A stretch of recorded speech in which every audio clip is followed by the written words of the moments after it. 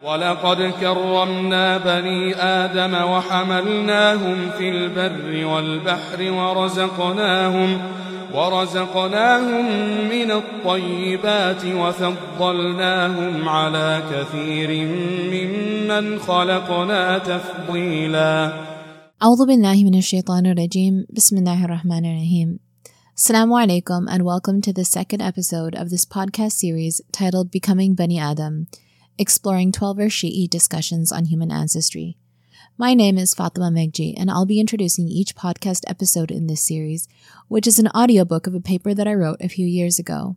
The audiobook will be narrated by Brother Justin Mashuf. The first episode was a brief introduction to the series and what we will be exploring, and if you didn't catch it, please go ahead and catch it soon. In today's episode, we will be getting right into starting the audiobook and beginning our journey by discussing approaches to science in religion, and more specifically for our purpose, approaches to science within the context of Quranic tafsir.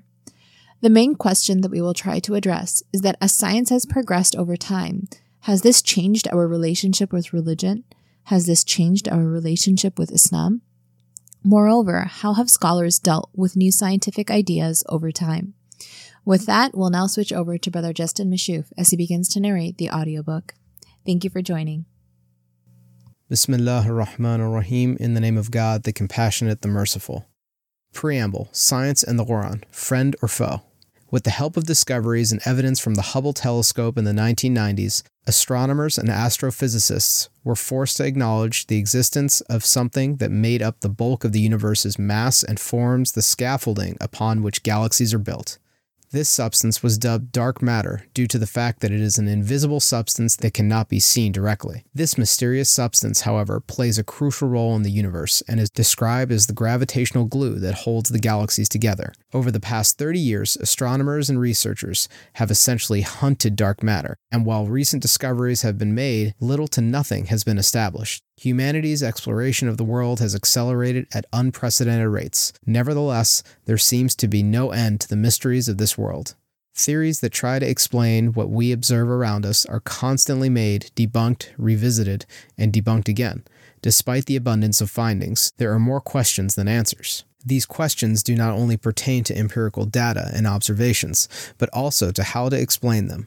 How was the world created and why? Observations and empirical evidence tell us much of how something occurs, but nothing of why. These existential questions are why religion will always have relevance. The struggle of religion in today's world is not in its relevance, but rather its ability to navigate empirical data among empiricists. The primary struggle is with interpreting textual sources that are purportedly divinely revealed. If a text has been revealed by the creator of the universe, then what logically follows is that it should contain explanations in line with empirical data, assuming that God does not want to lie. If these texts directly contradict something that has been proven empirically, then various theological issues arise. These contradictions often lead to two options for a religious devotee, or two, that they reject the infallible divine origins of their text and/or religion. As such, it is unsurprising that belief in biblical literalism has declined, and that fewer and fewer Americans believe in the Bible as the literal word of God. More than ever, people are leaving religion behind. In a Pew Research study conducted in 2015, almost half of those who left religion cited a lack of belief, and reasons like science as to why they did. On the other hand, while the number of Christians in America continues to rapidly decline, the number of Muslims has remained steady due to a growing number of conversions. And so it seems that Muslims have not reached this crisis of faith. Even in the reasons cited by ex-Muslims, science did not play a significant role enough to be mentioned in the study as a reason. This could be because there do not seem to be extreme cases of the text directly contradicting empirical evidence, which we will soon explore. The struggle between Muslims and science seems to be less urgent as the Quran is usually vague, speaking often in poetic examples and parables. This has aided in preserving the Quran's integrity, as we will explore later. Moreover, symbolic understanding of the Quran are often encouraged and inevitable since the Quran speaks figuratively in parables, identifies them as parables, and encourages human beings to reflect on them in a symbolic manner. In fact, figurative or symbolic understandings of the Quran have played a major role in its exegesis in the traditions. There are several verses of the Quran that have already been understood symbolically by many commentators of the Quran, i.e., God's hands or God sitting on the throne, due to their philosophical impossibility. With regards to navigating empirical facts, Muslim scholars are often comfortable with and confident of the idea that the Islamic tradition cannot contradict empirical data. This conformity between the Islamic tradition and science leans on the words of the Quran itself, which says there are no discrepancies in it, that it is the ultimate truth, and that it is not crooked in any way. Moreover, it encourages Muslims to reflect on the Quran and to explore the universe and to observe its signs, as in it are signs for those who reflect.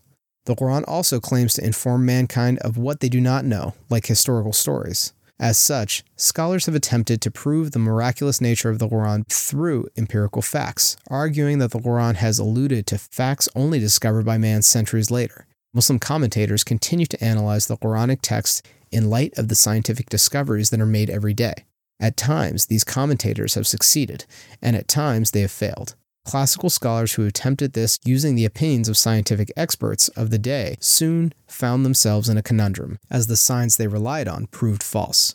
Surprisingly enough, even when empirical discoveries seemed to contradict traditionally held interpretations of the Quran, these interpretations did not seem to be in direct literal contradiction with the Quran. An example of this was the discovery that the sun, like the earth, also had its own orbit. Prior to this discovery, Muslims were confused with the verse that says, quote, "It is He who created the night and the day, the sun and the moon, each swimming in an orbit." End quote. Some classical scholars interpreted this verse to indicate geocentrism, meaning that the sun was revolving around the earth, as was widely believed prior to the 18th century, before proven otherwise through the heliocentric model. Thus, Muslims revisited the verse at hand. As it turned out, the verse did not literally contradict heliocentrism, and in fact mentions multiple orbits in line with the empirical data. In 1987, Maurice Bucaille, a French physician, published The Quran, the Bible, and Science.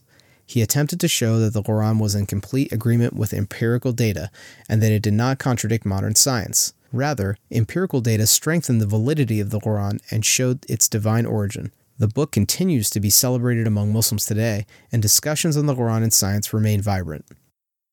With the expansion of the empirical sciences and the struggles of interpreting the Quran, using them, scholars began to realize the disservice these commentaries had caused the faith of many. Scientific advancement entails change, which means the disposal and debunking of theories, with the accrual of empirical evidence. As such, although empirical facts are stable, their interpretations are not. Recognizing the dangers involved in using these changing interpretations and theories, many Twelver Shi'is turned to a new type of hermeneutics. Attempts were made to emphasize that scientific readings of the verses of the Quran had to follow certain guidelines in order to ensure that false interpretations of the Quran would cease, and they would not fall into the same problem that they had fallen into previously. Ayatollah Hadi Marifat died 2007. The writer of At-Tamheed, an 8-volume corpus on Quranic sciences, elaborates on this. Quote, "If ever a scientist manages by scientific means of which he is certain to explain some of the ambiguities in the clues supplied by the Quran, it might be acceptable, provided that he uses the provision perhaps, and concedes that perhaps this is what the verse means. In this way, even if there is some change of theory, it would not arbitrarily affect the Quran, and we would know that the scientist's interpretation was wrong. A firm connection between a definitive religious vision and changeable scientific views cannot be established." End quote. Essentially, he contends that it is necessary to be careful when explaining the Quran through scientific theory based on empirical evidence, and to express a margin of error whenever discussing it. This approach does not negate the usage of empirical evidence, in which there is no margin of error. In fact, he dedicates an entire chapter to the scientific inimitability of the Quran when discussing the miraculous nature of the Quran. His premise is that proof of the divine origin of the Quran lies in the fact that it does not contradict empirical science. He agrees that where there is certain definitive knowledge, qat'i, this information can be used to conclude a possible meaning of the Quran that is in congruence with reality. Many of these alleged conundrums have been solved by taking a second look at the Quranic text and faulting the fallible interpreter as opposed to the commonly misunderstood divine word of God. However, care should be exercised whenever engaging in this endeavor to ensure that one does not misinterpret God's word. To avoid making the same mistake myself, I have decided to begin the safest method of engaging with the divine text. That is, the possibility methodology, taken by many contemporary commentators of the Quran, like Ayatollah Hadi Marifat above.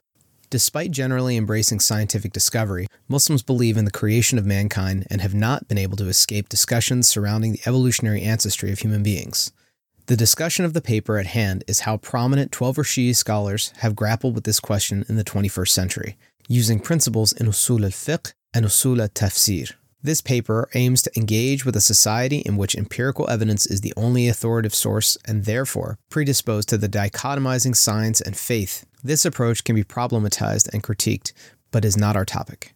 This paper is also a conversation with Muslims concerned with the implications of human evolution on faith. Our goal is to explore how Twelver Shi'i scholars have dealt with the possibility of human evolutionary ancestry and how accepting it should not cause a crisis of faith, nor a complete rejection of the Quran. It will also explore empirical evidence brought forth by evolutionists. What do we know definitively about the history of the human-like creatures known as hominids that have roamed the earth? What do the empirical facts say? And what can and cannot be contested? Fourth, we will go through some of our more contentious questions, including 1. What is the timeline of Adam? 2. Was Adam the first human on earth? 3. Is it possible that Adam had parents? 4. Are we all descendants of Adam? Under each of these questions, we will go through the points of contention between the empirical evidence and what the Quran states literally. Where relevant, we will bring forth what Shi'i scholars have theorized and proposed in light of all that has been discovered. We will introduce hadith literature where relevant and helpful, and bring forward possibly empirically sound explanations for these propositions. We will also attempt to bring forth research from contemporary scientists that are in line with the apparent meaning of the verse of the Quran. Lastly, we will point to areas that require more research and questions that remain unanswered.